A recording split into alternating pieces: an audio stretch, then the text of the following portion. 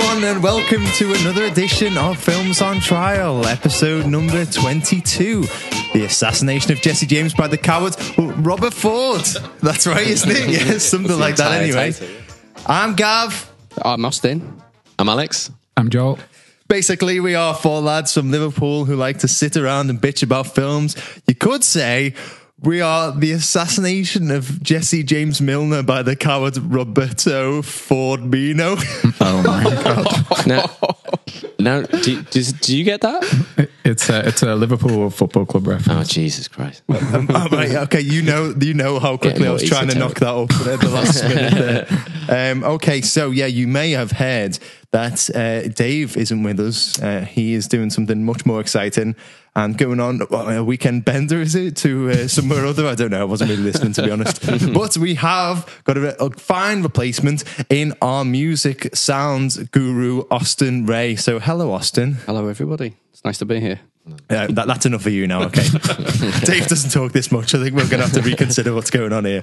Anyway, so if you haven't heard the show before, basically we put a film and we put it on trial. We put it on trial with the film. We put it on trial. Essentially, we have lots of quizzes, music, songs, banter, and a whole host of other hilarious shenanigans. But before we go on to the bulk of the show, I thought we could try a little bit of news. Hang on.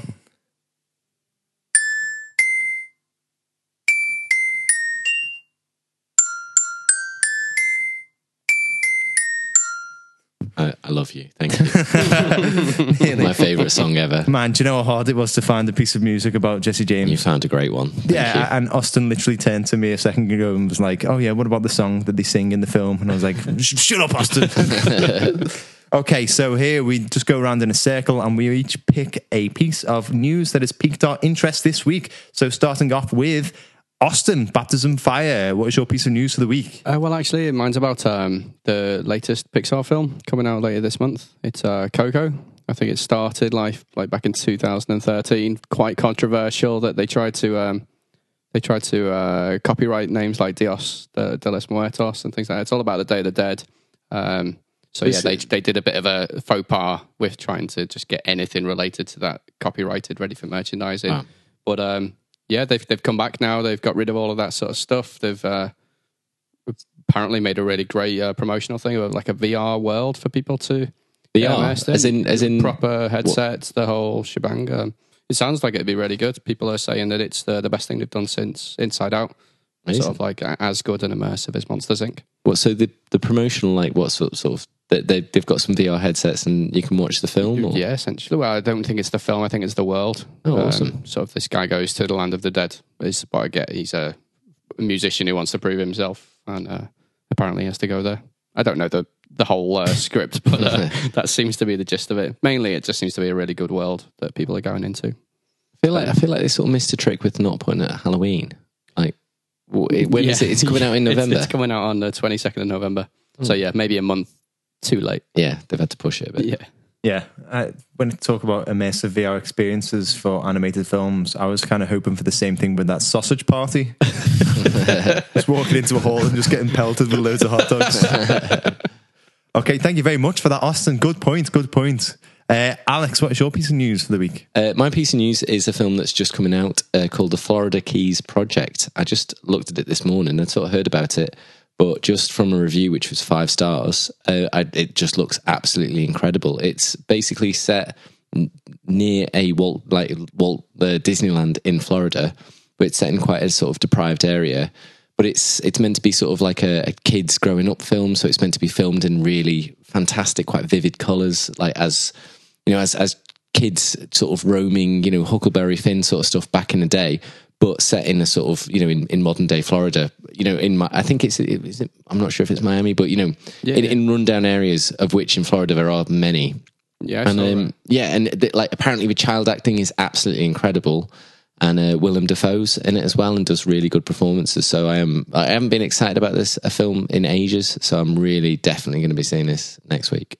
Sounds really good.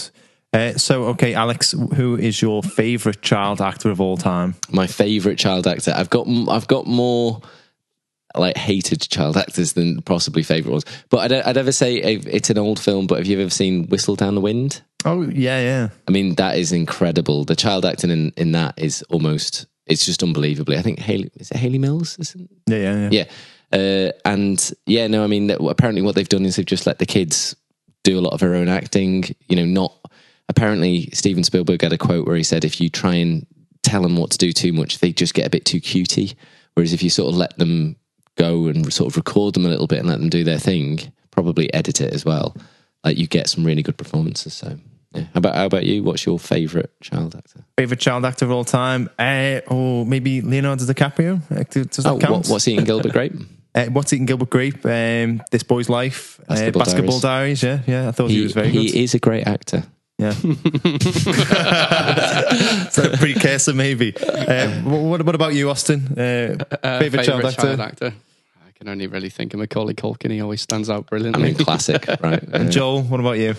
Well, I was going to say those two, but more kind of modern times, maybe the Stranger Things cast. Yeah, definitely. Yeah. And the kids from It as well. I thought they did a tremendous job. Yeah, essentially the same cast. Yeah, basically. One guy. Come on, same cast there. Okay, right. Well, thank you very much, Alex. I look forward to that. Joel, what is your piece of news for the week?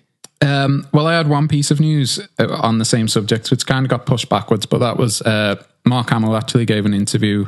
I think it was this week, and he basically said that Luke Skywalker isn't or hasn't turned to the dark side, at least in The Last Jedi anyway. So all that theory that Luke was going to be bad, he's basically said he's not bad. But then a new piece of Star Wars news came out, which was Disney have revealed a plan for a new trilogy and a live action TV series. So the trilogy is going to be taken over by Rian Johnson, who's doing The Last Jedi, and he actually did Looper as well. Yeah, can't wait. Yeah. Which was great. And the only thing they've said basically is that it's not going to feature at all the kind of Skywalker saga / setting of all the other films. So totally new setting. Like if you've seen any of like the extended canon and all that type of stuff, there's loads of material there which they could go into. So I think like a fresh trilogy would be pretty nice. And yeah, the end. Well, all right. Thank you very much. I don't know. Is it a case of becoming almost overkill? I mean, this is a new trilogy, and then we're going to get a new trilogy on top of that, as well as all the prequels. I think they'll be very careful about how much they put out. I don't think they're going to want to stretch it. I do know, I think Disney didn't, just going into their accountant mode here, but Disney didn't have a great year last year. Apparently their sales dipped for the first time in a really long time. What, so from like 5 billion to 4.3 billion? Yeah, but they were running a bit scared because Disney, always does well. So I think hopefully they won't start putting all the eggs in one basket and just think, well, they spent $4 billion on this when they bought it off. For Star Wars. For Star Wars, wow. Yeah. So obviously they're going to want to like milk that cash cow, but it's always going to sell, isn't it? Star Wars doesn't matter if it's after you saw episode 1, though. Well, maybe Gav aside, but there was no way I wasn't going to watch episode 2, even though episode 1 was terrible. I left it invigorated. Hang on, when you're talking about episode 1, do you mean Phantom Menace? Phantom Menace. God, I'm just getting confused, man. I don't know, franchises do, Star Wars, it's a strong franchise, but, The Matrix, could you ever have thought that franchise was going to go absolutely badly? But, it did, didn't it? So they've got to be careful. You can get, if they overdo it, people can get bored. Well, I don't think... Not that any details have been released, but there's nothing to say that it's going to be about Jedi and Sith. There's so many other things within Star Wars that they could cover there. True. Yeah. How did the beginning of the first one start? Episode Phantom 1? Menace. Yeah. Wasn't there something like a tax issue? Yeah. Honestly, like the gold writing comes up, doesn't it? It's like, there's tax issues in the Empire. See, I want to find out more about them. I want to find out more about those tax issues. 30 years away, the tax has gone insane in the Empire. This is what caused it all. Oh yeah, no subtle hints there. What was he thinking? Right. Well, thank you very much for that piece of news, Joel. Now on to me. It's funny enough, it kind of quite closely links to that, in that it is talking about a franchise again, and the creators of The Walking Dead, the studio executives, have actually come out and said that they envisage The Walking Dead being the first TV program or of that ilk running for decades. How many decades did they say? They said between 3 and 5, so between 30 and 50 years. Between 30 and 50 years. Well, yeah, I think what they're trying to do is maybe go down the soap route. You know, you look at Coronation Street, that must be about, 60 years old. So maybe they're trying to do something like that. But the thing is that Coronation Street is just a continuous loop, isn't it? So it's new people, new characters, new stories. Well, you say new stories. It's the same. Recycled, so they're thinking about doing that with The Walking Dead. How long has it been going on for now? 8 years. I think it's a little early to be talking about 30, 50 years. Yeah. I don't see it happening. I think in the comics there's a possibility there, but a TV show, I think they lost fans last season. I don't think they did as well as they expected. Last season was all right, but this season, so the opening episode is the first one to actually decrease, I think, since the first series. So each one's got more and more viewers. So it was a loss of about 33% viewership from the opening of Series 7. So it's the first time they've actually lost viewers over 8 years in an opening episode. So maybe they might want to rethink the whole 50-year plan. I mean, in fairness, though, it has done well. Like I've played the Telltale games. Oh yeah. They are really good. Yeah. They're really good games, you know. So I don't know, it's done well already. I don't think they need to be talking about 30 or 50 years. Let's just set 50 years time. There's going to be an entirely new cast. I've never seen it. Is there a scope for just spin-offs and stuff? Or there's already a spin-off at the moment. There's a prequel series that apparently is going to join up with the main series. I think it's this season, isn't it? Sometime soon anyway. They're going to link up together, and there is the kind of the scope there for another spin-off or a couple more spin-offs maybe. And the fact is that if fans are willing to watch it and pay for it, then they're going to make it. Case in point, Star Wars. The fact that how many prequels were written even 10 years ago, there were probably none in mind, but now everybody's got a prequel story, everybody's got a sequel. We're getting an Obi-Wan Kenobi origin story, we're getting several other ones, Han Solo, etc. So if there's an appetite for it, then I think they're going to go with it. You've just got to be careful with exploring the backstory of stuff, though, at times, because sometimes if you go too far down the backstory, it's not as good as you thought it was going to be. Sometimes it's better just to leave it at the, like a bit of mystique. A bit of mystique, imagination for what they love. If I can go to a Star Trek place, like Star Trek, the original series, which I loved, like that was very... Like the actual Spock being, sort of unemotional and stuff, that wasn't always talked about every episode. It was just a given of his character and it all went on. I feel sometimes when they're going back and trying to explore his humanity, and it's just a bit too... Like in these latest films. In the latest films, it's just like, oh no, that was just a bit of the episode. It wasn't like, it's honestly, on the Star Trek note, though, the latest Star Trek series, actually very good. I'm quite enjoying it. Discovery, Yeah, really. Okay, yeah. Well... Bit of a tangent there, but thank you very much, guys. And that brings us a close to the news. I'm not going to play it all, but I wish like that. Okay, so thank you very much for that. So now we are moving on to the bulk of the show, which is Films on Trial. As I said before, if you've never heard the show before, essentially we take a film and we put it on trial. This month, we are pulling them out of the hat. So these are suggestions that people have made to us. And this week, it is The Assassination of Jesse James by the coward Robert Ford. So just like the films, we pull the roles out at random. So in the role of the defense is going to be me. And my job is to place the film, or hopefully get it placed on the hit list. In the role of the prosecution is Joel, who's going to be trying his best to condemn the film to the shit list. Then we've got the character witness, who's going to be played by Austin. Austin is just going to lend his genuine opinion to either side of the arguments to throw a bit of weight behind it. And then in the most important role is Alex, who is going to be playing the judge. Now it's their role to listen to both sides of the arguments and decide which list the film should be placed on based on the arguments that are put forward to them and not their own opinions. So, without further hesitation, I'm going to give a bit of a synopsis here, right? So, what accent am I going to do for this? Deep South, please. Yeah, Deep South. Perfect. Okay, right. Robert Ford, who's idolized Jesse James since childhood, tries hard to join the reforming gang of the Missouri outlaw, but gradually becomes resentful of the bandit leader.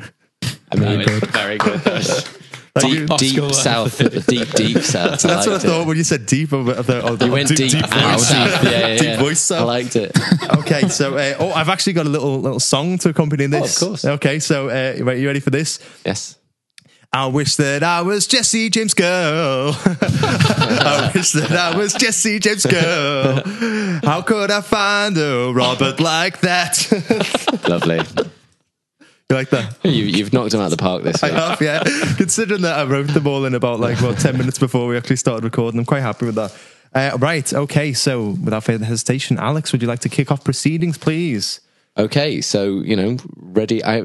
Just to say, I haven't watched The Assassination of Jesse James by the coward Robert Ford. Do we have to say that title every time, or are we just going to say The Assassination of Jesse James? You can just say Jesse James. Okay, Jesse James. We all know what we're talking about. So I am first going to pass it on to, I think, the defence. So, Gavin. Ooh. I wouldn't have that if I were you, Judge. No, I would not have that. I know. Get your gavel out. Overruled, is that the right one?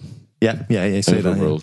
That. Yeah. So, go on, Gav, what's your defence? Okay, so I'm going to start off. My first point is going to be about cinematography. So, watching the film, I just thought it was absolutely beautifully shot. Every single scene was so visually stunning, and I think you can tell right away that there's a lot of influence from Ridley Scott there. As soon as his name and his company logo came up at the beginning of the film, I was like, oh, okay, well, at least what I can expect from this film, because I'd never seen it as well, was that it's going to be beautifully filmed. And it was. There was scenes in the cornfield at the very beginning that were kind of reminiscent of Gladiator. There was that opening kind of train scene. The way that was filmed, I just thought was amazing. The thing is that it was almost like they underplayed the violence.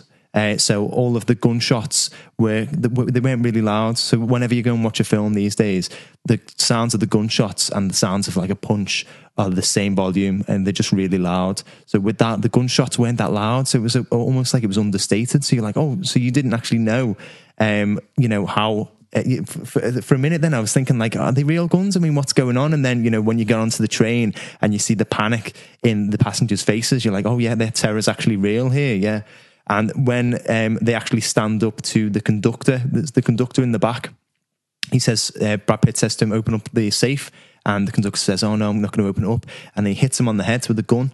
And if that would have been any other film, that would have been like a loud special effect. But the fact is you hardly hear it. And, you kind of think like, oh, did he just hit him or what? And then blood starts trickling down his face, and then he holds his head.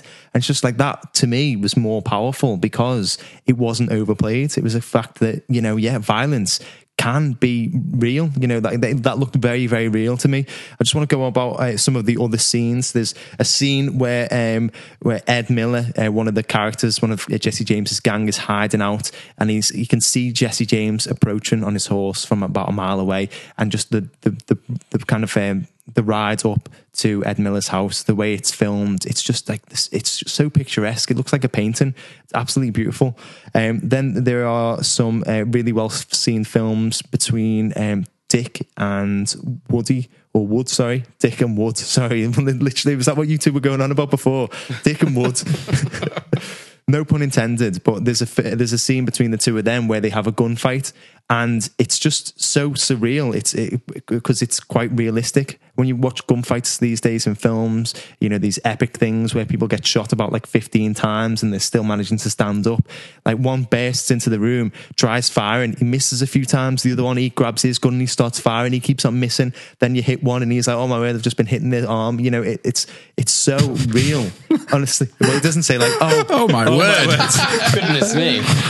That's put a dampener on my day. But no, it's just so real. When they get to Missouri later on, this the landscape changes.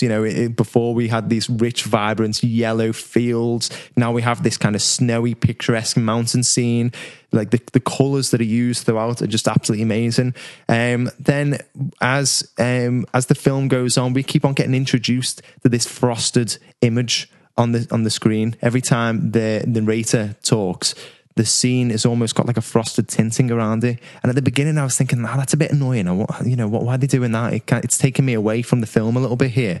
But as it went on, I realised what it was. It starts with Brad Pitt, Jesse James's character, sitting in a rocking chair looking out of the window. And this is him recollecting his life, thinking about everything that he's done, all the bad things, all the good things. And that frosted tint around the scene is him actually looking out of the window. And it's almost like, because we're told at the beginning that he's going to be killed. So when he is killed, that frosted kind of tint is almost like maybe that's the lights turning out after he's been shot. So I thought it was really it was quite powerful, that. There's a scene where James discovers Dick's been arrested. That is like kind of building up to the end of the film. He places down his guns for the very first time, and the way that it's filmed, you know that something's going to happen. Obviously, it starts off with him sat in the rocking chair. So when it ends, we're told, this was the day of his death. But the fact that he places his guns down, and we've never seen him place his guns down, it's a big thing that he's never seen without his guns. There's a scene where he's in the bath and he's sitting with it in the bath. So when he places his guns down, it's a very, very poignant moment. Right earlier on, when Ed Miller is killed, Jesse James shoots him in the back and seems more concerned for the fact that his horse is frightened than he does that one of his best friends, his oldest friends, he's just killed him. He seems really apathetic to the fact that he's just had to kill one of his oldest friends. He shows no emotion, but he shows more emotion to the horse that seems a little bit frightened. So at the end, it's like he's read that one of his friends has turned himself in and is going to testify against Jesse James. He knows that he's been betrayed by the four brothers, so he places down his guns as a symbolic sort of final gesture that, yeah, okay, I accept my fate. I've killed all these people, I've done horrible things, and I'm ready to die.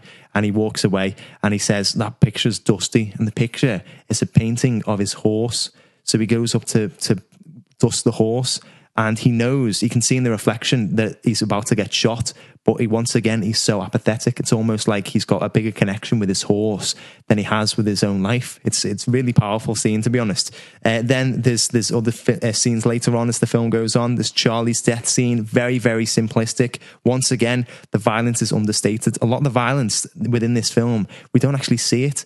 It's like off camera, like Ed Miller's death, Charlie's death, a lot of it is off camera. So when something violent does happen, when somebody's punched or when somebody's hit or shot, it's more powerful because we don't expect it, and because it's not overplayed as well. It's very, very natural. And I just wanted to say that the whole film for me was just very beautifully shot, very well directed as well, and it was just a great story. Excellent. Okay, thank you. So some fantastic points there about cinematography. Really good to hear. It's quite interesting. I do like my Western, so it's quite interesting to hear. It's like kind of a different take on the Western a bit, sort of moving on the genre. Joel, as prosecution, would you agree with some of what Gav has said? What do you think? Well, I'm just going to read out my argument because it pretty much covers what Gav has said anyway, so I'm not going to cover so it. So ignore my points then, yeah. Pretty much ignore them, yeah. It's just steamroll. Yeah, so... Okay, and just a little bit of a brief history on Jesse James. He started out as a Confederacy guerrilla fighter. He had a shootout-filled career, a bank train, stagecoach robber. He became a folk hero, and he remains a pop culture sensation. He's the subject of more than 10 movies, and this film kind of covers none of the above. The title, it tells you the entire plot. Some people... I kind of watched this film after 3:10 to Yuma with the Russell Crowe one. It came out very similar time, and I saw that and I thought I had a bit of a taste for Western, so I bought this on Blu-ray. And it's one of them, you just don't realize that it's a character study. It's got a long title, and it really just takes just as long to get to the actual event that the title kind of covers.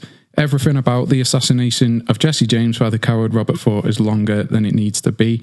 Its duration, 2 hours and 40 minutes. Its excruciatingly deliberate pace makes you wonder if Andrew Dominik's film, as spare as it is self-important, intentionally unfolds its narrative in slow motion. The titular event, as I said, kind of happens well over 2 hours into the movie, it becomes clear that, the director's intentions have just literally got away from him. It's languid, it's sometimes downright dull, and the movie probably would have worked a lot better, to be honest, if they'd cut out maybe between 20 and 40 minutes from the total running time. But even that said, there are kind of several scenes within the movie where they're almost cut short. So it almost kind of seems to me like it was longer. It was actually longer than 160 minutes, and they actually cut it down to that. The plot and the development of characters are literally blunted and fogged by the film's atmospheric and glacial pace. The length, it's not the only problem. The narrative rambles. The voiceover done by Hugh Ross kind of starts off intriguing, but by the end it just becomes ridiculous, especially in the epilogue. The character seems kind of all-knowing, and what's disappointing is the fact that there are considerable, but there's no kind of redeeming qualities or virtues in pretty much any of the characters. As Gav kind of touched on, as a piece of art, the movie is very, very impressive. The cinematography is great. I'm no way going to deny that. It is a very kind of pretty film, but the visuals are so kind of epically scaled, and it's such an intimate story. Like I said, it is literally a character study of two men, that they kind of overwhelm the film. As a piece of kind of popular entertainment, it is a film after all. It's kind of ponderous, repetitive, and it lacks really, like I said, I came out off the back of watching 3:10 to Yuma. It lacks literally a single rousing action sequence. And for a Western, I just thought that was absolutely crazy. And like I said, for a Western with a title of Jesse James, who was all those things that I mentioned at the start, like a shootout field career, who was a robber, kind of infamous kind of outlaw. To not have a big action sequence in there, even though, as I say, it is a character study, was a little bit of a strange decision to me. And just kind of touching on what Gav said as well, it does start with Jesse James, and he's 34 in the summer of 1881, and all he does is sit in a rocking chair. That's literally all he does. He's had a gunfight-filled career, man. He's knackered. He needs a rest.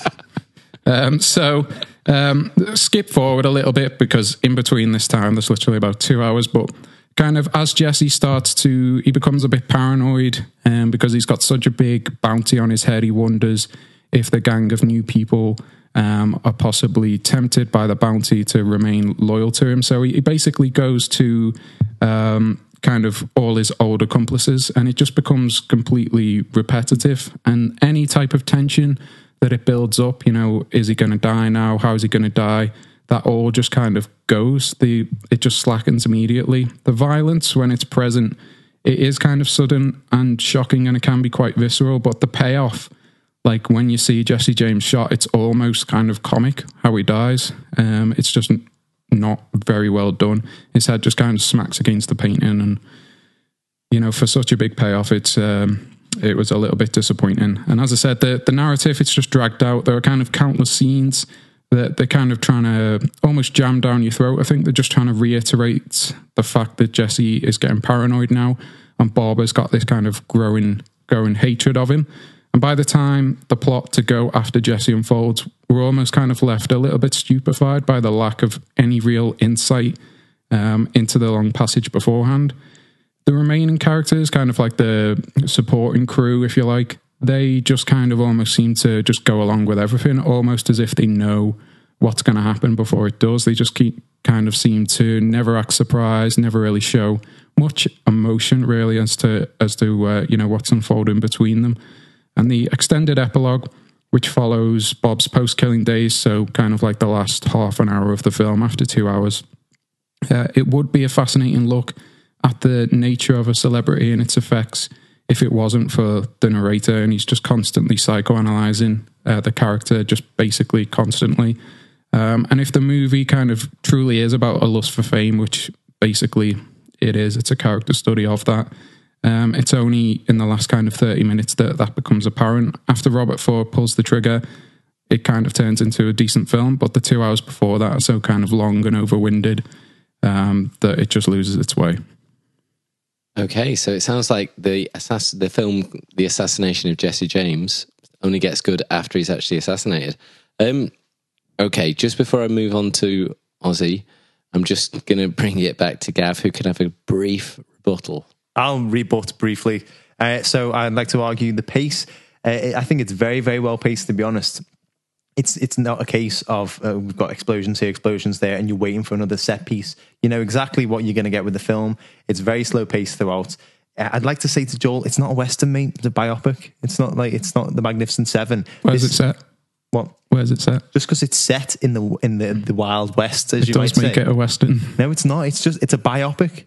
Yeah, but it is a Western. So you're telling me that Ray, the film about Ray Charles, is a film about It's set in the Wild West. No, the scenery, the setting around it might be the Wild West, but it doesn't mean it's a Western. It's a biopic of the guy's life. It's called The Assassination of Jesse James by the coward Robert Ford. Which doesn't signify that it's a biopic. It is. It's a biopic of Jesse James. I'm going to jump in and say I think it's biopic. And also...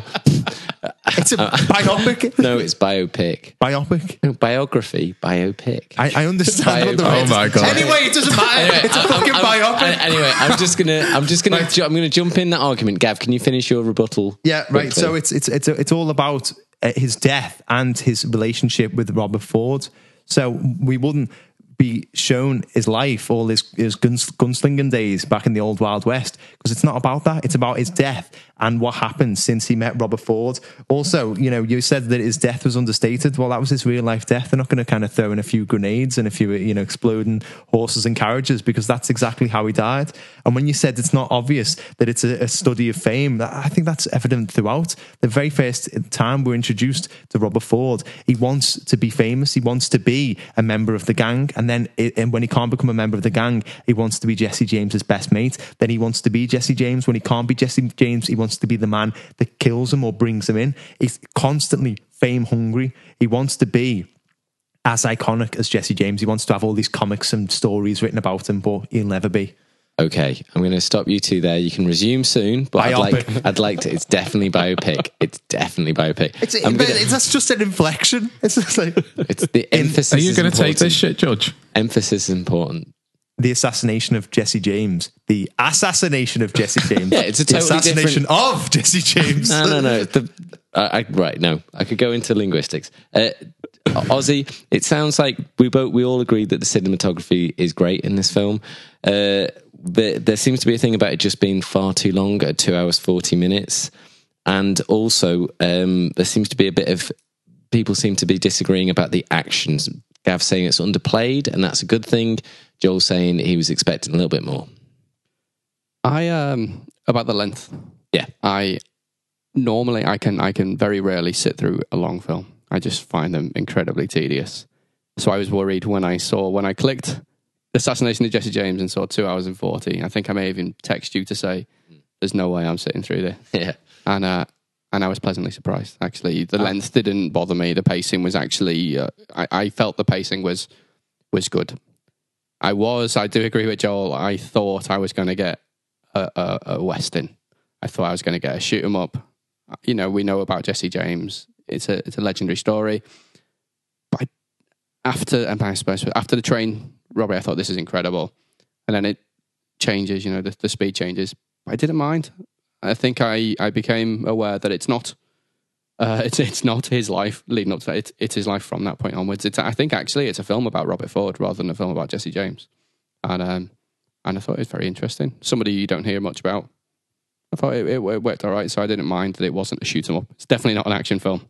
Right. It's not for somebody after an action film. No way. But yeah. But you didn't find because you were expecting a Western, you didn't feel like you missed the action.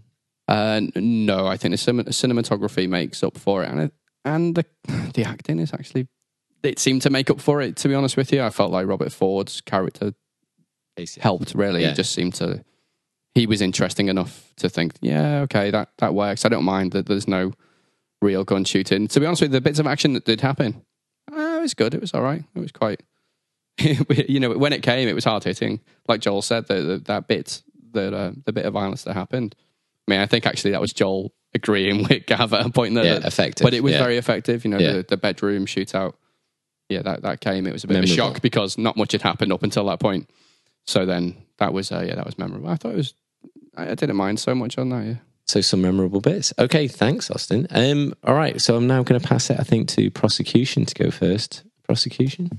Yeah, I haven't got a massive amount here, but I'm just going to cover the cast of the film. So obviously Brad Pitt, who plays Jesse James. So his kind of characterization, it's interesting in as kind of fact as he's not really playing a character. He's just kind of Brad Pitt. He just kind of seems lost at times. He's not really menacing, and nor is he really kind of tragic. I've got a little quote here. Like when I was researching the film, I did read some stuff on the real Jesse James and the real Robert Ford, and there's a little quote here about Jesse James. So it says, "It was said about James, outlaw legend, that he was utterly devoid of fear and with no more compunction. Is it compunction? Compunction. About cold-blooded murder than he has about eating breakfast." So basically, he just doesn't give a shit.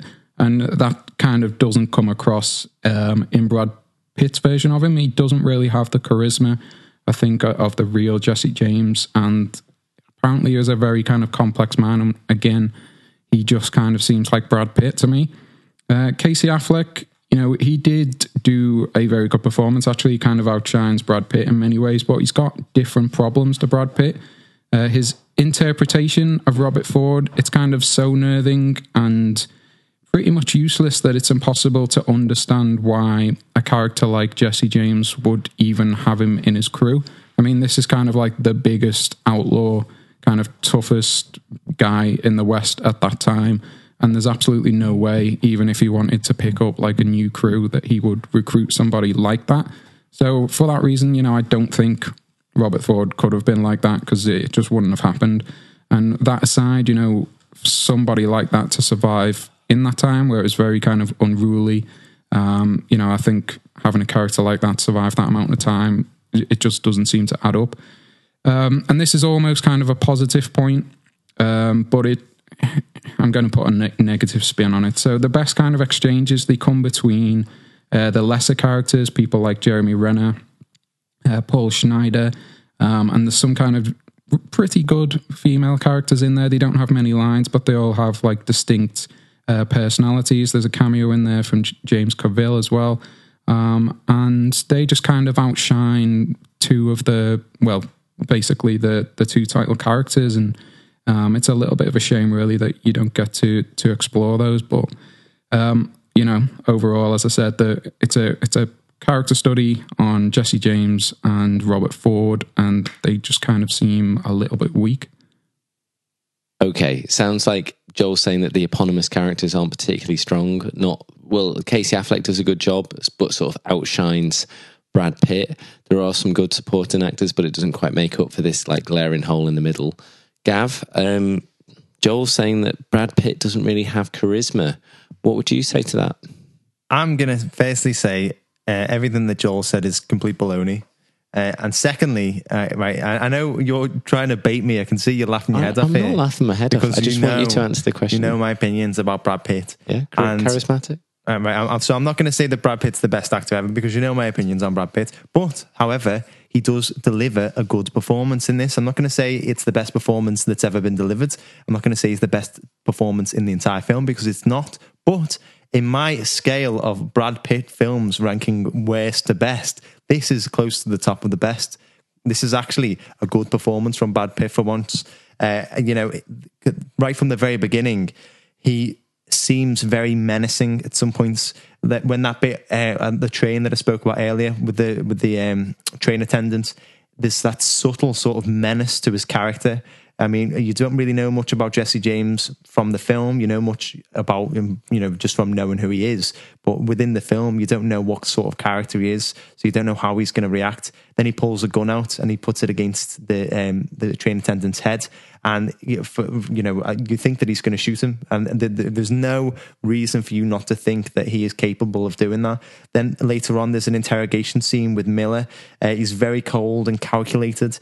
And for once in his entire acting career, he's very good at actually being subtle I don't know whether that was intentional or not, but his subtlety in that performance was really good. There's a scene where he beats a kid who's related to Miller because he's trying to find out where he is. He goes from just being kind of calm and collected and sort of comedic in a way to just being completely unhinged. He just grabs this kid and starts beating him up, and then as soon as he's finished, he shows this sign of remorse, like, oh, what have I just done? And as he goes to get on the horse, bearing in mind this is the guy who's killed his friends, he's murdered countless people, he just starts crying. And the guy who's with him is completely taken aback because he's never seen him show any emotion. And for once, it's Brad Pitt actually showing emotion in a film. There's scenes later on where he's talking to Sam Rockwell after Wood's death. He's unnerving once again. It looks like he could snap at any moment. Everything just starts unraveling around him. He's losing his friends. People are just disappearing. Some of his colleagues are getting arrested, or they're turning themselves into the police, and he is just unraveling as he becomes unpredictable. It becomes manic. There's this great scene just before his death where he comes in and he reads the paper and he sees that one of his allies has turned himself into the police and is going to testify against him. And there's that bit where you just don't know what's going to happen. You don't know if he's just going to stand up and shoot somebody or if he's going to punch somebody. And in the end, he just gives up. He places down his guns and then he just accepts his own death, which is very, very powerful. And it was actually really good for him. But I want to talk about the rest of the cast. Casey Affleck, I thought, was absolutely tremendous in this film. He was great at playing this unnerving, creepy, untrustworthy character. As soon as we're introduced to him, we don't know what he's about. We kind of gather that he just wants to be like Jesse James, and then as the film goes on, we realise that he doesn't want to be him. He can't be him. He wants to be as famous as him. So he can't be as famous as him. He can't be in his gang. He can't be the next Jesse James. So what can he be famous for? Killing Jesse James. So as the film is going on, we see this sort of calculation. He starts off as this sort of like weedy, like kind of feeble character. He tries to stand up to his brother and his friend, but it just looks completely overpowered. Then there's a scene later on where he kills Wood, who is Jesse James' cousin, and he shoots him, and then he doesn't know what he's done. He doesn't know what to do with himself. The way that he's acted that is just amazing, because it just shows you that sort of complete disbelief in his own actions. Then later on, he starts turning on Jesse James. He knows that he can't hang with him, so he wants to become famous by turning him in. There's a scene just after Dick's arrest that I mentioned about before, and he knows that Jesse James is going to snap. So he doesn't know what to do with this kind of look of absolute horror on his face. He thinks Jesse James is going to kill me here. He sits down and he accepts his death. And when he realizes that Jesse actually turns around and says, no, I've given up now. It's been too long. He just quickly thinks to his feet. He's like, what am I going to do? And he's like, should I shoot him? Should I not? That conviction in his face, or lack of, it's just, mesmerizing. And when he does kill him, he's completely stunned. And then later on, he becomes arrogant. He becomes brash. He is becoming famous. He wants to be famous. So when people actually turn against him because they liked Jesse James, they don't like this guy, he doesn't know how to handle it. He just snaps. He starts losing control. And so the character arc of this one guy is absolutely unbelievable. And the way Casey Affleck portrays it is fantastic. And I know what you were saying before, Joel, that it's unbelievable that this guy wouldn't have lasted. But the fact of the matter is that it's based on real life. This is a guy who existed.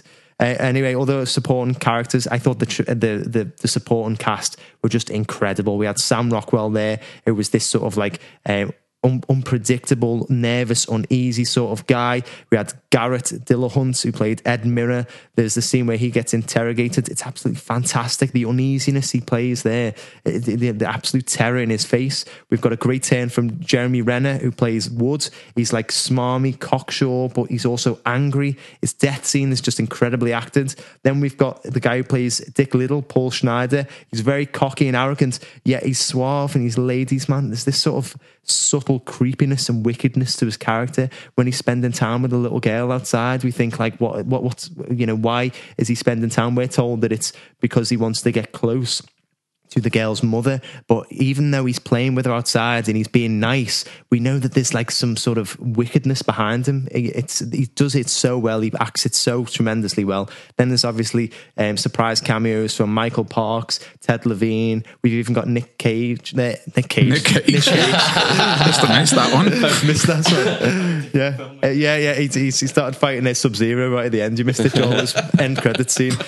But no, the cast I thought did a fantastic job. And you know me, I'm not going to kind of turn around and say I think Brad Pitt's amazing, but even if he would have turned up one of his usual stinking performances, I think the cast that was surrounding him would and have done a great job of picking the film up and making it a great film. Wow, I mean, you managed to defend a film about Brad Pitt in it and insult him at the same time. It's quite impressive. So I'm just going to move on to as character witness.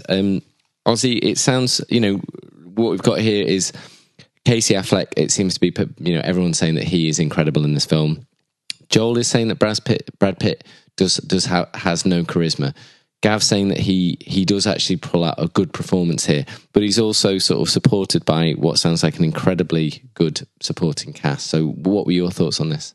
In terms of the cast, the supporting cast, I thought there were it was a nice array of characters. So totally, whether they played it well or not, it's hard to tell. But compared to, they were just a bunch of characters. It felt like a ragtag gang that you may have had in a train robbery. Loads of people from the deep south who've got nothing better to do than rob a train. That sort of. It felt like a good gang. They all felt like they played it pretty well. That was good. I was going to say I agree with Joel on Brad Pitt, but what I actually felt that Jesse James was just a deplorable man, which makes me think maybe actually Brad Pitt did a good job. I didn't for one think, oh, that's Brad Pitt playing I just felt like he's an awful man. I can't wait till he gets killed. And then towards the end, the acting by Brad Pitt or maybe just the story. But Robert Ford, when he comes to do it, by that time you think Robert Ford is a terrible man, and it just seems to switch. And for me, that maybe that's good acting. I would say. Okay, thank you for that. All right, I think we're ready for closing argument. So I think I'm going to ask the defence, Gav, if you are ready. You have is it 1 minute we're doing now? 1 minute, yeah. 1 minute. So your 1 minute starts now.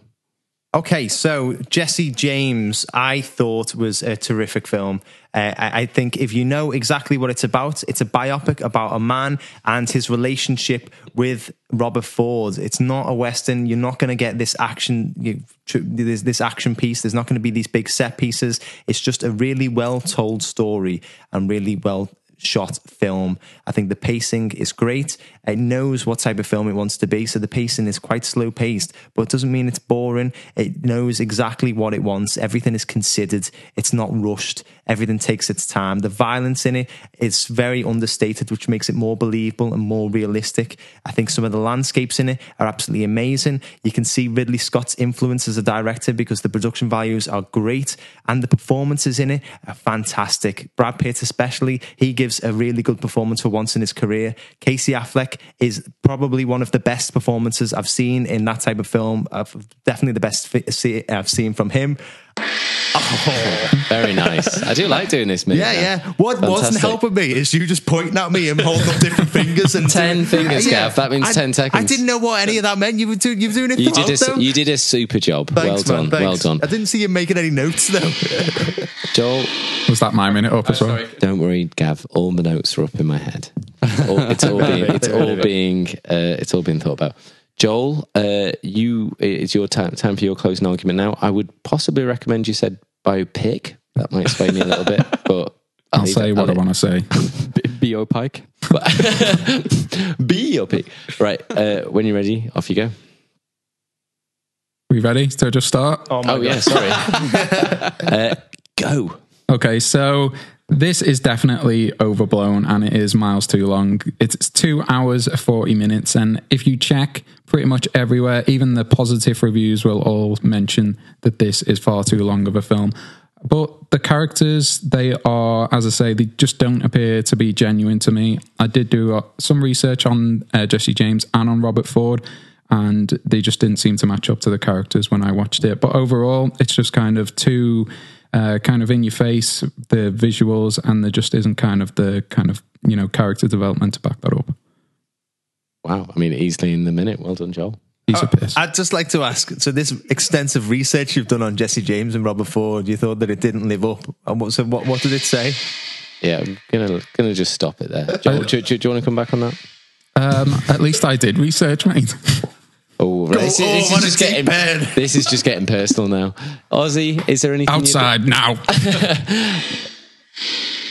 If you've stopped playing with the gong, Ozzy, it's hard, isn't it? I remember last week when I was having difficulties with it. Yeah, all weeks. Is there anything you'd like to add to the arguments you've heard? Is there anything you need clarification on? I think. No, I think I'm good. Are we going to go straight into my verdict? Or right, would you before like to you actually do your verdict. Fair enough. I thought we could have a quick quiz. Right, so just while we're on the topic of... What are we calling it? Because it's not Quiz Dave. I know Dave's not here. Don't worry, guys. I've got it. It's... right, you ready for this? Okay, so the quiz this week is going to be... Quiz Ozzy, Joel, Brucey. Quiz upon Jesse Very James nice. and Robert Ford. Quiz Ozzy, Joel, Brucey. Yeah, hey, you like that? Very nice. Yeah, well done. Very good. Very good. Yeah, I figured that out just before. Your songs are little songs. Everything's been very good this week, Ev. I'm very impressed. Thank you very much, guy. I think what I need to do is work to a deadline. That's what I'm going to do a collection of all of the songs. It could be a Christmas special. Right, so I'm going to ask all three of you if you can tell me the difference between famous cinematic robbers and Go on. Oh, God. footballing goalkeepers. Oh, Jesus. In a quiz I call Jesse James or David James. Oh, my God. Okay, right. Number one, starting with Joel. Dalton Russell, robber or keeper? Robber. Alex? Robber. Keeper. Okay, so Joel and Alex are right. He is a robber, played by Clive Owen in the film Inside Me. Number two. Inside Inside Man. Is that the film Joel used to be in? That's Joel's porn suit. Inside Me. Hey, were we talking about Inside Me before? Is that a film? Inside Out. Inside Out. Jesus. That's the connection. We definitely didn't watch Inside Me together, mate. It's a good film, man. That was what was It's a on good film. That was on Gav's Safari page. Okay, right. Number two, Casey Keller. Joel, robber or keeper? Keeper. Keeper. You're all right. He is a keeper, yeah. He was a Millwall Player of the Year in 1992-93 season. Well done. We know our Millwall players. I've got him on Shining. Right, number three, Anthony Adams, robber or keeper? Robber. Keeper. Robber.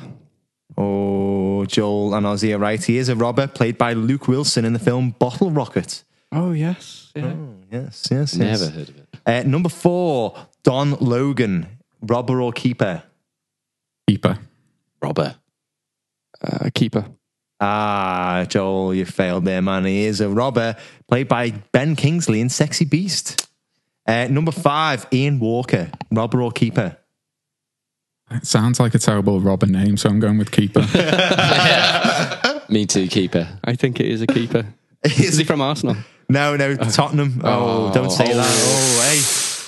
Tottenham. Lost a lot of Let me listeners. edit it. Isn't he from Tottenham? Leicester and Bolton. Number six, Tony Roberts, robber or keeper? Is that our friend's dad? No. Robber.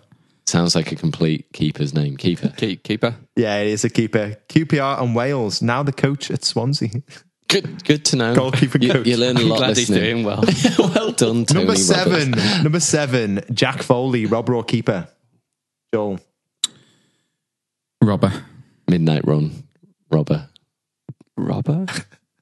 Alex, just for your complete assurance. No. Is he keeper? No, it is a robber, but it was George Clooney in Out of Sight. Oh, shit. There's definitely a character called Foley in Midnight Run. Mick Okay, Foley. number eight, Carlo Nash. Keeper. Robber. Keeper, Wigan, Stoke, Everton, and current coach at Oldham. Well, come on, Ozzy, you knew that. And the last one is Dean Keaton. I mean, that sounds like such a footballer name, so I'm going with keeper. Curveball for the last question. I'm going to go Robber. I'm going to say keeper. Oh, Alex, you're right, mate. Oh, it is a robber. Well done. Played by Gabriel Byrne in Usual Suspects. Oh. So, What was his character again? Dean Keaton. Dean Keaton. So, Alex, have you got any trivia for the week? No. Well, moving on to your final verdict then. Okay, so it's an interesting one because, to be honest, I've not watched The Assassination of Jesse James. I do love westerns; like it's possibly my favourite genre of films. So the reason I didn't watch it partly was because of Brad Pitt a little bit. Gav's convinced me over the years that he's not the best actor. Also, the length of the film. So those are the things I was really looking at. It sounds like actually you're always looking for, isn't it? What, Brad Pitt? Did you do any more looking? Jeez. Right. I'm going to compose myself and look past that. He's just wrote shit in giant letters on his... I'm going to look at my notes and say, right, so the length of the film, it actually doesn't sound like it is that much of an issue. You know, as he's saying, it didn't really bother him. I thought that would be a big thing. To be honest, the fact it's an extended epilogue, it was a bit confusing for me, but it sounds like the character arc of Robert Ford and Casey Affleck is acting so well, and this character arc is so good that maybe that extended epilogue sort of works. The realistic gunfights and the violence being underplayed, I think, I don't know, it's a tricky one because I think I would have gone into this wanting it to be a Western, so I'm sort of not sure where I stand on that because I think I would have liked a little bit more action as well. But maybe if it did turn into a character study, it does sound like the acting was strong enough that you could have sort of gone along with it. And I do like the fact that the violence is shocking, and I don't think there's been enough realistic gunfights. So I like the idea of, you know, the fight scenes you were talking about where, you know, it sort of seemed like, you know, they're just pulling the guns out and shooting each other like it would actually possibly be. That sounds like quite interesting to me and something I'd actually quite like to see. You know, when you're talking about the acting, I'm not surprised Casey Affleck was amazing. It sounds like a role he would be very good in. So, and, you know, that Brad Pitt doesn't do an awful job. You know, that's still a sticking point for me. Do I want to see a 2-hour 40 film where Brad Pitt's an eponymous character? But then you've got Sam Rockwell. I'm really glad you brought him in because I absolutely love Sam Rockwell. He's one of my favourite actors ever. I just love him. It's going on the hit list. Whoa! And I'm surprised because, to be honest, I just assumed it. Oh Jesus! Oh God! Can you change your mind? It's going on the shit list. If I have to listen to the sound effect, it's definitely going on the shit list. You've already said no. We're going for the first one. Okay. So while Gav gets his sound effect coming on, which will probably interrupt me mid speaking, yeah, I'm surprised because I would have thought I would have put this film almost certainly on the shit list. I was ready to do that, but this discussion, sorry, Joel, Oh my God. has made me, I'm just going to carry on like that didn't happen, has made me want to watch this film, even though it's 2 hours and 40 minutes. So yeah, it's on the hit list. Well done. What, Ghost? Is that the Ghost? Applause. Sounds like a pneumatic drill, mate. It's applause. Right. So thank you very much, Alex. Honestly, I mean, I'm actually surprised that you went with the hit list, to be honest. Well, me too, especially because Joel, you're judging the next one, aren't you? I don't forget easy. Yeah. So shall we find out our genuine opinions? Yeah. Ozzy, I think you were quite honest about. Yeah, I was honest and I was surprised. I enjoyed it. I thought it was a good film. Okay, Joel, you actually own this on Blu-ray. So what's your genuine opinion? Yeah, I like it. When I was doing the research, apparently this is the most historically accurate representation of the two characters. And also apparently, it's one of those films that did not very well when it came out of the cinema, but then after it's released, it's been kind of lauded as being, a really good film. And yeah, it's good. It is kind of too long. I do think some of what I said is valid. There are kind of bits in there which they could easily cut out. And like what I said, I did go into this thinking it was a Western and I was a little bit disappointed. You know, it doesn't have to be full-blown action, but when you've got a film about Jesse James, you'd like to see some bits and bobs in there, and there wasn't literally any of that. But it was a really great film, and it's definitely worth watching. Bits and bobs. You're talking about Bapgate again. I'm not having that. Right. Yeah. I actually really liked it. Yeah, I really liked it. But Brad Pitt is fucking woeful in it. He is woeful. How hard was that for you to say then? Oh, it was quite hard. Like, no, like the thing is that I can see that he's trying. Okay, and A for effort. A for effort. That's more insulting than anything you've said. But the thing is that like the supporting cast is fantastic. Honestly, every single one of them gives a tremendous performance, and so many different layers as well, so many different levels. Every single one of them, I definitely recommend it just for the supporting cast alone. You had me at Sam Rockwell. I have to say. You had me at Sam Rockwell, and the cinematography, the way it's filmed, and the story, everything, every part of the film is great. Just Brad Pitt's terrible. I remembered I did have some trivia, which I've forgotten. So my quick trivia is that apparently in an early scene, Brad Pitt loses his middle finger. Is that right? Yeah. So he just hasn't got one. Apparently, like they had to digitally erase his middle finger for the rest of the film. So throughout the entire rest of the film, someone had the job of digitally erasing his finger in every shot and frame. Probably. I imagine that's probably one of the only bits of CGI in the film as well. Yeah, probably. Quite a lot though. I mean, that's quite a lot of money spent on that CGI. Yeah. Just like Superman's mustache again, isn't it? Right, I'm going to move on to the caption contest. Oh, yeah. So as ever, every week we do a little caption contest, and I've taken a still from the film and I've asked people to give it a bit of a caption. So it's a scene in which Brad Pitt is got it back to the camera and he is facing an oncoming train. Now, I thought that this one would have got a lot of captions from Brad Pitt haters like myself, but no, there's only been 2. So you guys, judging by applause, you've got to tell me who the winner is. The first applause. One. Okay. Or just tell me what you reckon. First one is Gavin, really hoping the stunt goes wrong and hits Mr. Pitt in a tragic filming accident. Was that actually written by you? No, it wasn't. And the second one here is Thomas the Tank Engine movie, directed by Zack Snyder. I like the second. Second one, yeah. Okay, so Craig Harris, you win a Freddo bar, my friend. Is that just one of Austin's fake names? Fake Twitter handles? It's the first time that somebody else has won a Freddo. Do you actually have to send a Freddo to someone then? I will send a Freddo. Oh, of course. Craig Harris, there's a Freddo coming on this way. Get in touch. Right. Okay, so that draws a close to the show. Just to say that we have drawn next week's film out of the hat, and it is going to be, it's another suggestion from one of our friends, it's going to be Titanic. Oh, classic. I know. Wow. Another nice short film to watch. So we've also drawn the roles out of the hat. So in the judge's role, it's going to be Joel. In the role of defense, it's going to be Alex. In the role of prosecution, is going to be Austin or Dave. And in the role of character witness, it's going to be me. So I'm just going to say thank you very much for everyone who has listened to the show. You can listen to our previous shows and our future shows on our new website, www.filmsontrial.co.uk. Also, check us out on Twitter @FilmTrials. There you can suggest some films for us to put in the hat, and we will get round to reviewing them honestly. Also, while you're there, check out our friend and graphic designer, Winston Sang, who has been doing some stellar work recently. A very last minute knocked up a poster for Jesse James with Austin's face on it. So credit to him for that. And while you're there, check out Austin as well. Why don't you? @Aussie Ray. Also, check us out on Facebook, YouTube, and all the others just by putting Films on Trial into the search engine. So thank you very much, everybody. And we will be in your ears next week with Titanic. Goodbye.